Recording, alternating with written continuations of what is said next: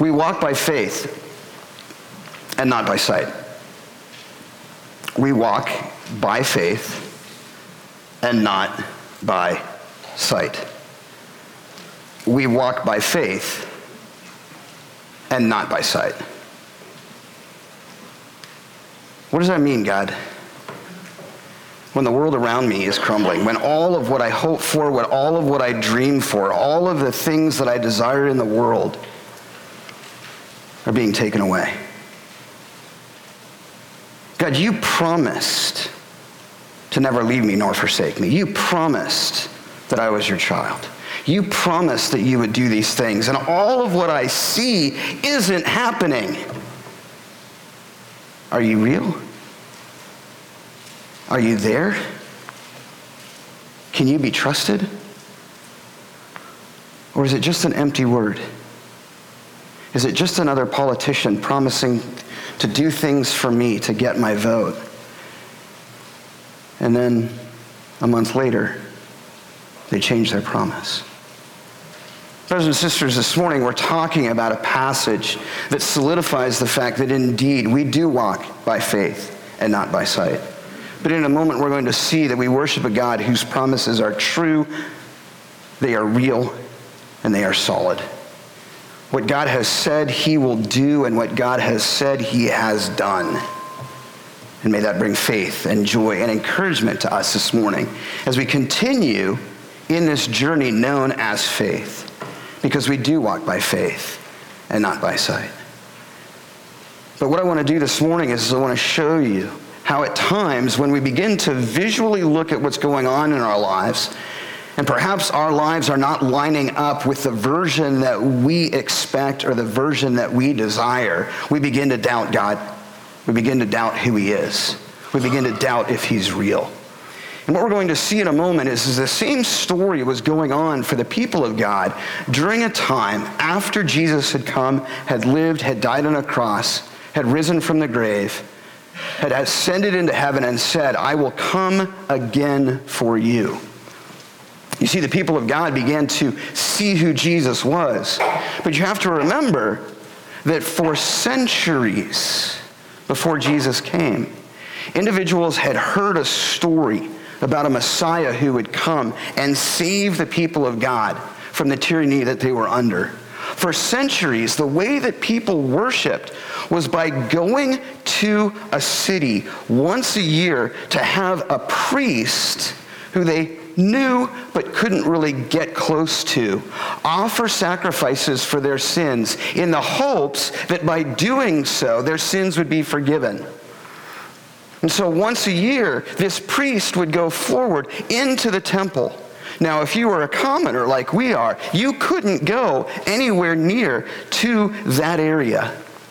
And so the priest would prepare himself. He would get ready for these sacrifices. You would hope that things were good.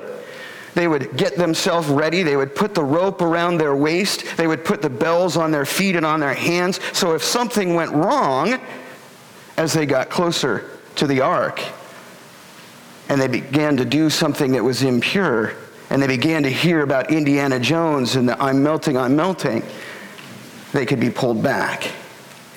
And now this priest, we need to remember, had to be someone who was humble. He had to be called by God. But interestingly enough, people were kind of wondering during this time. They were saying, we've been doing this year after year after year after decade after decade after century after century. Why isn't it working? Don't worry about that. We've got it figured out. We'll just trust that this priest is going to do what he needs to do. And as we've learned through this book, the priest would get ready to go and offer the sacrifice, have that rope tied around him, and we had old Joe back there, right, who was the rope handler. And we hope and pray that old Joe could hear what was going on. And what we found before was old Joe's hearing aids might not have worked well, if you guys remember that story, right? And as he gets closer and offers the sacrifice behind the veil, something goes wrong. And he screams out, right? I'm burning, right? Old Joe kind of goes, What's he saying over there? It burns. It burns. Old Joe goes, oh, he's saying it's his turn. It's his turn, right? All of these things are going on in this futile effort to have individuals' sins forgiven. And then one day, all of a sudden, along comes Jesus. And something's different. And Jesus begins to talk about the fact that he has come to change the world. And through his life, people begin to see him perform miracles. They begin to say, there is something different about this person. Did you see what he has done? And as he travels through his ministry, people begin to wonder truly who he is. Is he a prophet? Is he some miracle worker? Is he someone that's come to do some great things? Is he going to be a king and maybe free us from the tyranny of the Roman government? Maybe by following him, we'll be brought to riches and we can establish a kingdom under him. And Jesus comes and says, I'm not a prophet. I am a king, but I am the Son of God. You can't be the Son of God. That's impossible. In fact, if you think that you're God and you say that you're God, by doing that, the very sentence for you is death. Who do you say you are? I am.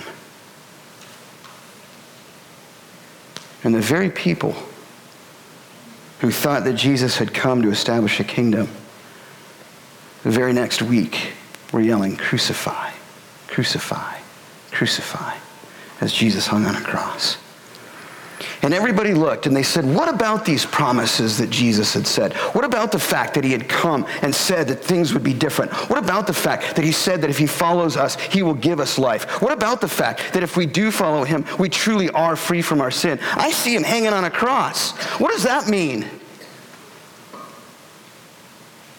And then Jesus dies.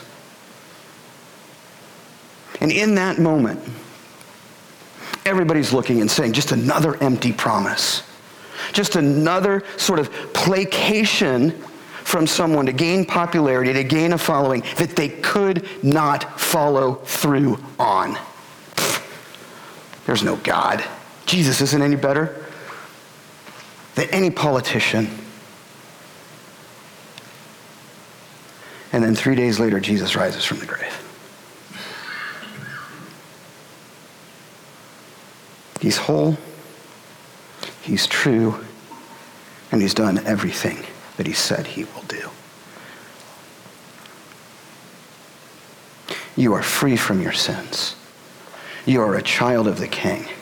You are part of his kingdom when you put your faith and trust in him. And I, God, promise you that you are mine. And a year goes by, and 10 years go by, and 20 years go by, and about 30 to 35 years go by from the time that Jesus ascends into heaven and says, I am going to prepare a place for you. And your life right now is a living hell. You are being persecuted for your faith. Anytime you talk about Jesus, you are ridiculed. People are dying because of their faith. And you're looking around and you're saying, now wait a minute. Jesus promised this. I saw him rise from the grave. He told me that he would be with me and never leave me nor forsake me. This isn't good. Maybe it's better if we go back to what we had before. Maybe it's better if we go back to that Old Testament system. You know what? Maybe we need to go back to Moses. Maybe we need to go back to believing in the prophets. Maybe we need to go back to the sacrificial system again, because this isn't working. What we see right now isn't working.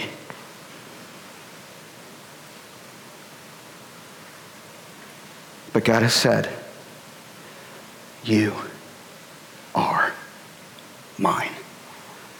Brothers and sisters, this morning I ask you a simple question. Do you walk by faith and not by sight? And when your sight tells you that everything around you shouldn't be believed, do you stand upon the promises of God? This morning, we're going to ask this question, and that is simply this. When we face challenging times, how might we be encouraged to persevere in our faith and walk with Christ? How many of you in your walk with Jesus, when things are going awry, have wondered if God is there and if he cares? Sometimes we doubt our faith. Sometimes we doubt, can we truly trust in the promises of God? Because everything around us is falling apart. And what we're going to see in a moment in this passage, it's this beautiful picture that what God has said he will do and what God has said he has done, and he has done way more than you ever could possibly imagine. We're in this book called Hebrews, and what we're discovering is, through the story that I've just told, the people of God had believed in Jesus. Jesus had come, he had lived, he had died, he had risen from the grave, he had ascended into heaven. He had said to the people, I'm going to prepare a place for you. And about 30 to 35 years had gone by since people saw Jesus ascend into heaven. And life wasn't good. In fact, it was miserable. And the people of God were beginning to say, maybe Jesus isn't everything that he's cracked up to be. Maybe what he said was just an empty promise. Maybe what he told us were just words so that we would follow him. And they began to doubt him. And so the writer of Hebrews comes forward and he says, I want to tell you to stay in the faith. Continue in your belief in Jesus because he is the best of the best. He is all that you need. And then he moves forward and he says, I'm going to show you systematically how much greater Jesus is by all of the things that you want to go back to. I'm going to show you how he's greater than the prophets. I'm going to show you how he's greater than Moses. I'm going to show you how he's greater than the high priest Melchizedek. And then I pray that after you see that, that's going to continue to encourage you to persevere in your faith, even though right now what you see doesn't look good. And so we get into this passage, and we've just come off of this portion where the author warns the people of God about falling away or drifting from their faith. And yet what he then does is he says, remember the certainty of God's promise. And that's where we find ourselves today. If you have your Bibles, we're going to be looking at Hebrews 6, verse 13 through 20. And this is what it says. When God made his promise to Abraham, since there was no one greater for himself to swear by, he swore by himself, saying, I will surely bless you and give you many descendants. And so after waiting patiently, Abraham received what was promised. Men swear by someone greater than themselves, and the oath confirms what is said and puts an end to all argument. Because God wanted to make the unchanging nature of his purpose very clear to the heirs of what was promised. He confirmed it with an oath. God did this so that by two unchangeable things in which it is impossible for God to lie, we who have fled to take hold of the hope offered to us may be greatly encouraged. We have this hope as an anchor for the soul. Firm and secure. It enters the inner sanctuary behind the curtain where Jesus, who went before us, has entered on our behalf and has become a high priest forever in the order of Melchizedek. What an awesome passage. What a beautiful promise that we have. And this morning, what I want to encourage you in is as we walk by faith and not by sight, and when our sight tells us that everything is falling apart around us, and we begin to doubt who God is, may we stand on the promises of God. One of the things that I would encourage you to do if you have time this week is just to Google the promises of God in the Scriptures, and just to take time and look at the unconditional promises that God gives. But then also look at the conditional promises that God gives. And recognize that what we have here this morning is a promise that God says, and he says, I will do this. And what we're going to discover is when God says, I will do this, it is done. And nothing will get in his way.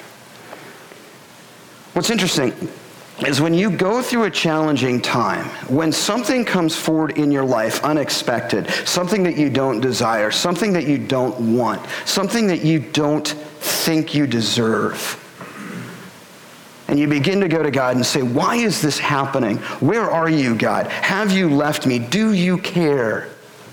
That you would look back and you would remember this passage, but also what we're going to discover in a moment, that God is right there, and God does care. And he has promised that he will never leave you or forsake you when you've placed your faith and trust in him and become a child of a living king and an heir to the promise of God. Never, ever, ever doubt that that's true. And so this morning, what I want to show you is this. How do we move forward in those moments? When visually all around us, everything's telling us your life is in shambles. God isn't there. Don't believe in a God who makes empty promises. He's just another politician. And this morning, what we're going to see as we look at this verse is that we can stand on someone who's made a promise and sealed it with an oath. The first thing I want you to see in verses 13 through 15 is this. When you're going through a hard time, we must remember and reflect upon the promise that God made to Abraham. Remember and reflect upon the promise that God made to Abraham. We look in and we see this, and it says, when God made his promise to Abraham, since there was no one greater for him to swear by, he swore by himself, saying, I will surely bless you and give you many descendants. And so after waiting patiently, Abraham received what was promised. If you have a Bible and you like to mark it, one of the things that I would say is mark the following things, okay? He swore by himself, I will surely bless you and give you many descendants. And then mark down waiting patiently. So what happened? What is this promise? We're going to go back just real quick, and we're going to talk about the promise that God makes to Abraham. Now remember, we see that Abraham does not have a son, and God says, I'm going to give you a son, and that son is born. Right? And who is that son? Isaac. And then God says, I want you to give up your son. Abraham says, you want me to do what? The promise is made in Genesis 22, verses 15 through 16. I would encourage you to read essentially all of Genesis 22. But I want to just take a minute. And this is the promise that's essentially being reflected upon here in the book of Hebrews. And so we read this. The angel of the Lord called to Abraham from heaven a second time and said, I swear by myself, declares the Lord, that because you have done this, what have you done? We'll talk about that in just a minute. And have not withheld your son, your only son, I will surely bless you and make your descendants as numerous as the stars in the sky and as the sand of the seashore. Your descendants will take possession of the cities of their enemies, and through your offsprings all nations on earth will be blessed because you have obeyed me. God says it, he will do it, he has done it. But let's take a moment and let's go back and see what God said. Abraham, I'm going to give you a son. And you get a son, and his name is Isaac. And now I want you to go, and I want you to sacrifice him on the altar. We walk by faith, not by sight. I get it, God. Maybe you want me to do something. Maybe you want me to move forward. You've given me 100 sons. I love this one, but if I have to, well, I don't fully understand. 1 out of 99 isn't that terrible. My legacy will still go on. My family name will still continue. I guess I can do it. But wait a minute, God. This is my only son. This is the only one I have. This is the only one who will continue my legacy. You've told me that you will never leave me nor forsake me. And now you're telling me that you want me to kill my son on an altar for you?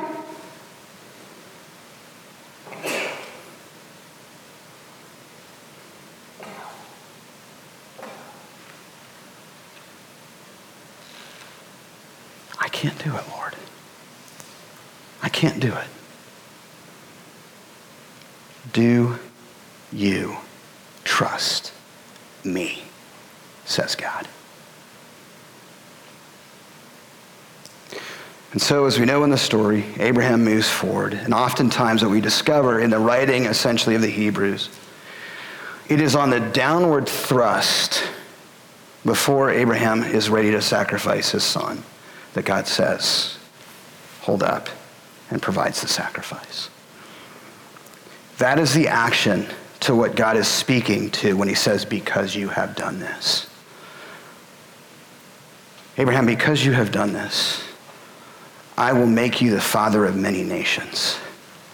Your descendants will be great, and they will have rule over their enemies. It's interesting because God, what he says he will do, but oftentimes what he says, it takes time and trust and faith. I want to show you just a couple of quick things right here.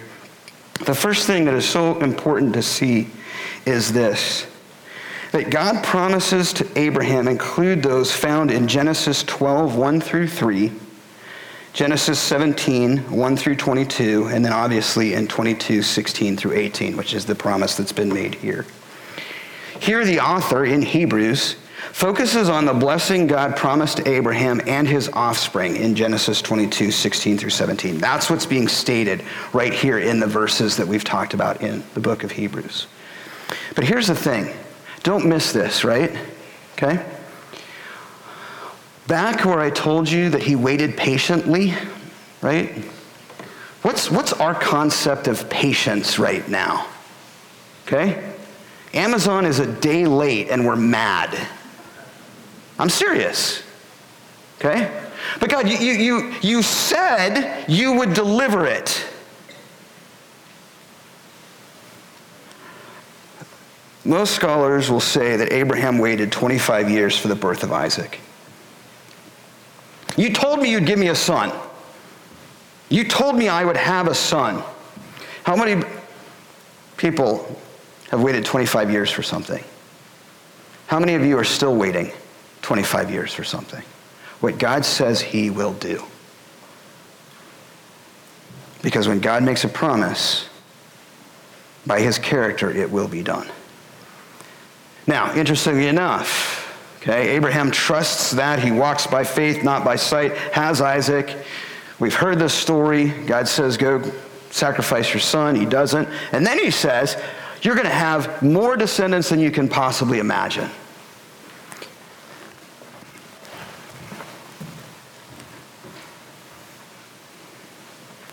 He never witnessed the fulfillment of the promise of innumerable offspring in his lifetime.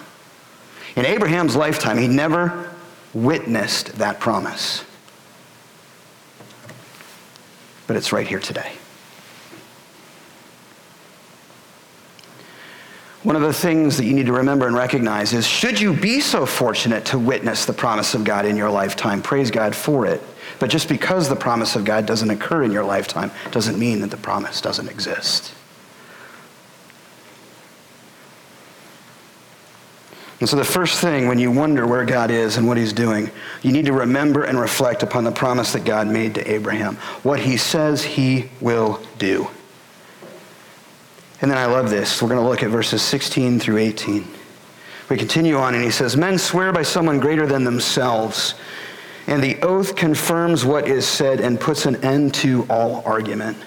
Because God wanted to make the unchanging nature of his purpose very clear to the heirs of what was promised.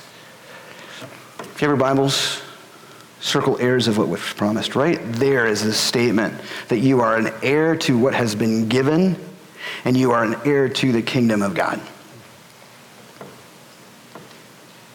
He confirmed it with an oath. God did this so that by two unchangeable things in which it is impossible for God to lie, we who have fled to take hold of the hope offered to us may be greatly encouraged. Beautiful part of Scripture. And so the next thing that I want to encourage you in is this. First and foremost, we must remember and reflect upon the promise that God made to Abraham. And the second that we see is we must remember that God does not go back on his promise, and he seals it with an oath. If God says, I will do this, and there's no condition in it, now remember there are conditional promises. I will do this if, but there are also unconditional promises that God has said. I will do this. He will do it. And so one of the things that I want to show you is this. How often in our lives do we see individuals come forward and they promise to give us a better life? Every single presidential candidate out there says, if you vote for me, I promise you that all of the problems that America has, I will fix. Right?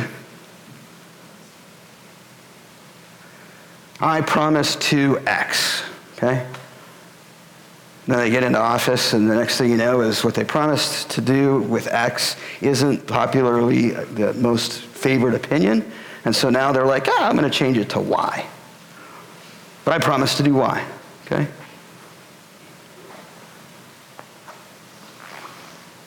JR.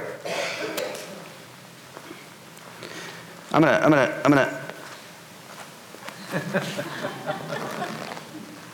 going to make you a promise, okay? You can have $100 of mine. Okay? Just after church. It's yours. Sounds pretty good, right? He's I'm a nice guy. I'm giving $100 away. Overemphasis. Point that I'm making is this. How often do we see individuals come forward and promise, and yet the words that they speak mean absolutely nothing, and nothing is ever followed through on? Or better yet, I just say those words, and the whole time, behind our backs, we're doing one of these. This is what I love about God. God comes forward and he says, I am going to make your lineage greater than the stars in the sky, greater than the sand on the seashore. Right? And what he does is he comes forward and he says, now, I've said that, and just so you know, just so there's no doubt, just so there's no questioning that I'm doing one of these behind my back, I'm going to come forward to you, even though I don't have to. And I'm going to do one more thing. You see, in your economy, in your rules of law, what happens is this. When someone swears to do something, you have them come forward and they swear by oath. Now, how many of us recognize that when we move forward to give testimony, what do? We place our hand on the Bible and we swear, and we are under oath, meaning that what we say is held accountable to us. And if what we say isn't true and it's discovered that we were lying under oath, there is penalty for the false words. And so God comes forward and he says, well, here's the deal. Can't really swear to anybody because I'm God, so I'm going to do this. To show you and prove to you that my promises are true, Number one, I tell you that my character, I do not lie. But just to double solidify this, I'm going to swear it by an oath. Don't have to,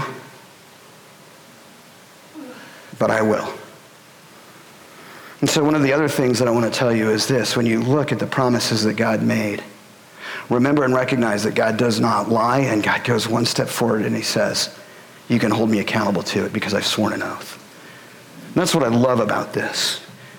And so what I want to show you is this. There are two unchangeable things, right? We look in the scripture and we read, men swear by someone greater than themselves, and the oath confirms what is said and puts an end to all argument. If you're under oath, this is what was said. There's no, oh, well, I didn't say that. Or you must have that wrong. Or, oh, I never said that. I said this. I never told Abraham that he would have descendants greater than, I just told him that I liked oceans. And I think I talked about the beach. No.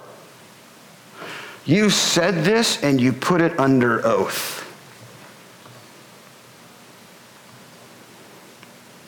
Because God wanted to make the unchanging nature of his purpose. It's not changing. It's not going to be different. There's nothing more. There's nothing new. There's nothing this needs to be added. Of his purpose, very clear to the heirs of what was promised. He confirmed it with an oath. God did this so that by two unchangeable things, in which it was impossible for God to lie, we who have fled to take hold of the hope offered to us may be greatly encouraged. What are the two unchangeable things? The two unchangeable things are God's promise and his oath. The character of God is holy, and he does not lie. You can trust God in that. Thus, his announcement of this promise is sure. Okay? I'm holy and I do not lie. And then he doubles down on it. He says, I'm holy and I do not lie, and I'm going to tell you I'm ready to double down.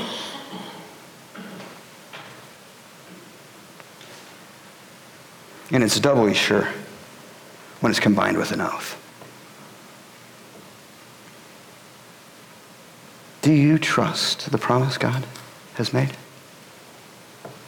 Do you walk by faith and not by sight? The whole purpose of this is encouraging one to hold fast to the hope of God's promises. I will never leave you nor forsake you. I am going to prepare a place for you. You are my son. You are my daughter. You are an heir to the kingdom. You have these promises. Do you believe them? And then we continue on. And this part, I love it. It says right here, okay? We who have fled to take hold of the hope offered to us may be greatly encouraged. What have they fled from? Remember that these individuals, many of them were the Jews of the day who were utilizing the old sacrificial system to aid them in their faith. They had abandoned that and held on to Jesus. And now they were being persecuted for their faith, like I talked about in the beginning of the story of the sermon. We've left this. We've fled to hold on to the promises that are made. And we are in a raging storm, and it's not going well. And then I love what the author does in the next verse. He goes to 19 and he says, we have this hope. What's the hope? What do we hope in? We hope in our Savior Jesus, the Messiah, God in the flesh, who came, who lived, who died, who rose from the grave, who has ascended into heaven, who will come again to judge the living and the dead, and promises anyone who trusts in him and puts their faith in him and makes him Lord of their life is a child of the living King and will inherit God's kingdom, period. I don't know about you, but that's hope. And so no matter what happens in this world, we know that our destiny is one of a king and an heir to the promise of God. That's the hope we have. And so when the world around us is pulling us in every direction, when the enemy is trying to drag us down and say, you can't trust him, he's just an empty politician, he's not who he said he was. Go back to the things of the world. Trust in those things. Those things will get you better things, better results. Jesus doesn't know what he's talking about. You can go back right here and you can say, I have that hope, and it is an anchor for my soul. And notice earlier how the author talked about drifting away. Right here, boom. Go back, and there it is. You anchor yourself in the promises of God.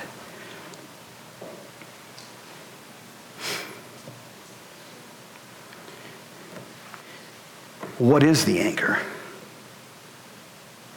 How many of you have ever been on a massive ship? Okay, maybe like an aircraft carrier or a destroyer, or maybe a big cruise ship. How many of you have ever gone and looked at the anchor, right? Things are massive. This is what I want you to think about.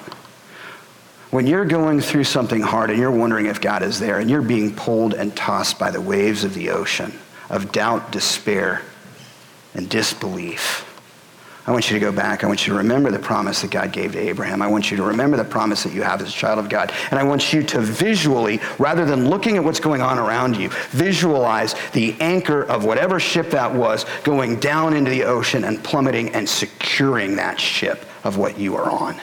And it will not move and it will not go. And then I want you to remember that that anchor is our Savior Jesus.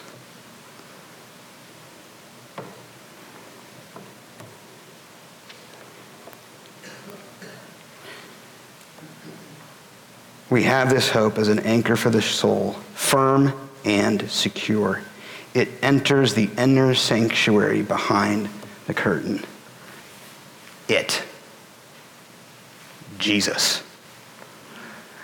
Remember back in the Old Testament, the Ark of the Covenant was in the Holy of Holies behind the great curtain, and only the high priest could go in and offer the sacrifice.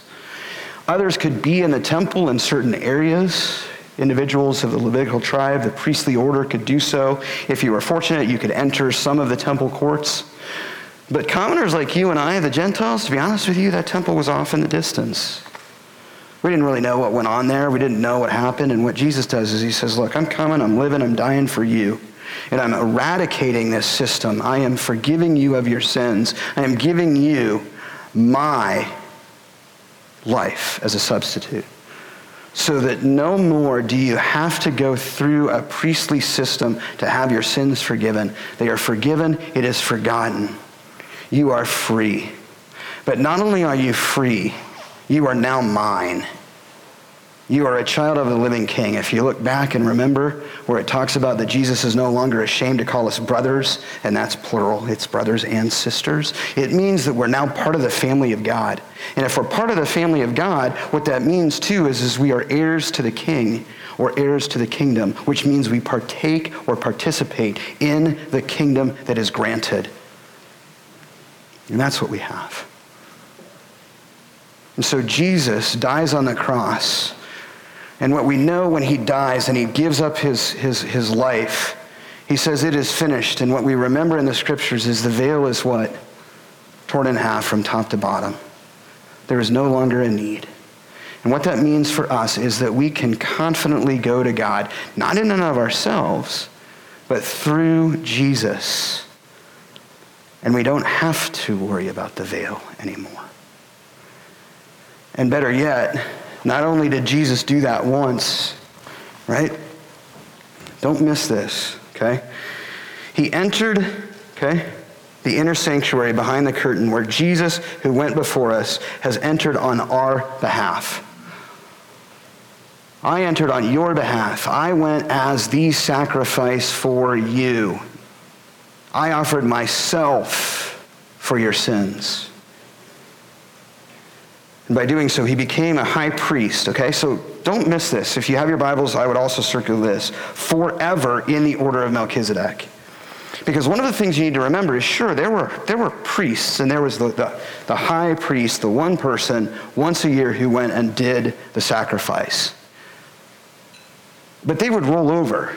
There was transition. For the whole system, it wasn't the same priest. And so people might begin to trust in that individual, but they would recognize and say, at some point, that person is either going to be surpassed, they're going to be replaced, they're going to die. So have I trusted in someone who it's good for now, right? I've got the best of the best for the next 10 years, but then Jesus is going to die, or he's going to be replaced by something else. Because it's one thing to say, hey, you've got the best of the best, enjoy it, right? Hypothetically, for those of you that are soccer fans, right? Inter Miami has the best of the best. They got the GOAT, okay? For a while, Inter Miami is going to enjoy. Ticket prices have gone up from $29 a piece to $444 a piece. Inter Miami's games for the entire year, both home and away, are sold out, all because Messi has joined. You got the best of the best for a little bit. Not with Jesus. Don't miss this.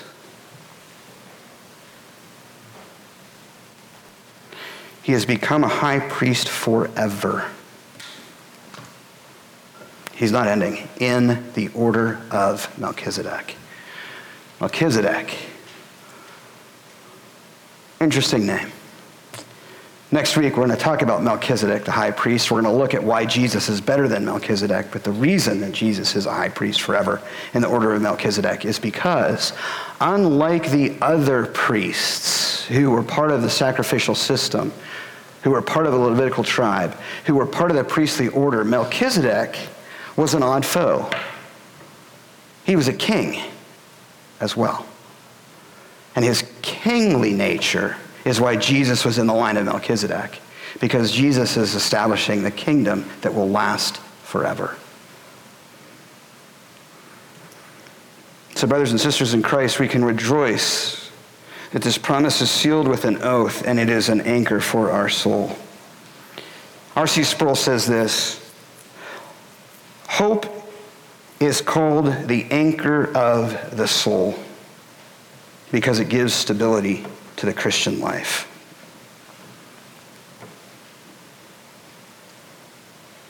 But hope is not simply a wish. I wish such and such would take place. Rather, it is that which latches on to the certainty of the promises of the future that God has made. Have you latched on to the promises of the future that God has made?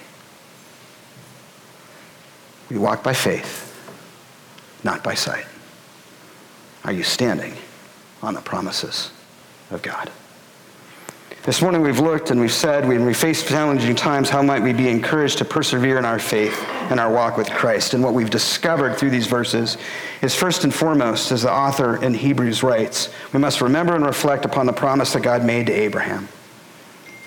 Number two, we must remember that God does not go back on his promise, and he seals it with an oath. And because of that, we can rejoice that this promise, sealed with an oath, is an anchor for our soul. And so the last thing that I'd like to do is this. When you are in a hard time and you are wondering where God is, I leave you with this take-home truth. May we rejoice. As an anchor for your soul, remember that our salvation and our endurance in the faith are rooted in God's changeless promises that are fulfilled by Jesus, who is our great high priest. Let's pray. Father, we come before you today and we just thank you for you. Father, we thank you for Jesus, our great high priest. We thank you for the promises of God from which we can stand upon. And Father, in those moments of doubt, in those moments of wonder, in those moments of where God is, in those moments where we say, can we truly trust what's been given to us? Or is this just another false promise? That we can go back, we can look at the book of Hebrews, we can look particularly at this passage, or we can go back and we can look at all the promises that God has made. And Father, may we remember and recognize that it all culminates with our Savior Jesus Christ. He's the best of the best, or as we said before, he's the GOAT, the greatest of all times. We need no one else. And so, Father, because we need no one else, may we desire no one else. And Father, may we fall truly in love with you. And in those moments, Lord, whatever it may be, Father, in however way, whether it's reality or in an analogy, if you ask us to sacrifice our son, Father, may we trust that you indeed have a greater purpose. Father, may we be willing to walk with you despite what we might see, knowing indeed that your promises are true. Father, we have this hope, an anchor for our soul. And because of the oath that you have made, that promise is signed, it is sealed, and it is delivered. We thank you. We love you. We pray these things in your name, dear Jesus. We ask it all by the power and the presence of the Holy Spirit. Amen.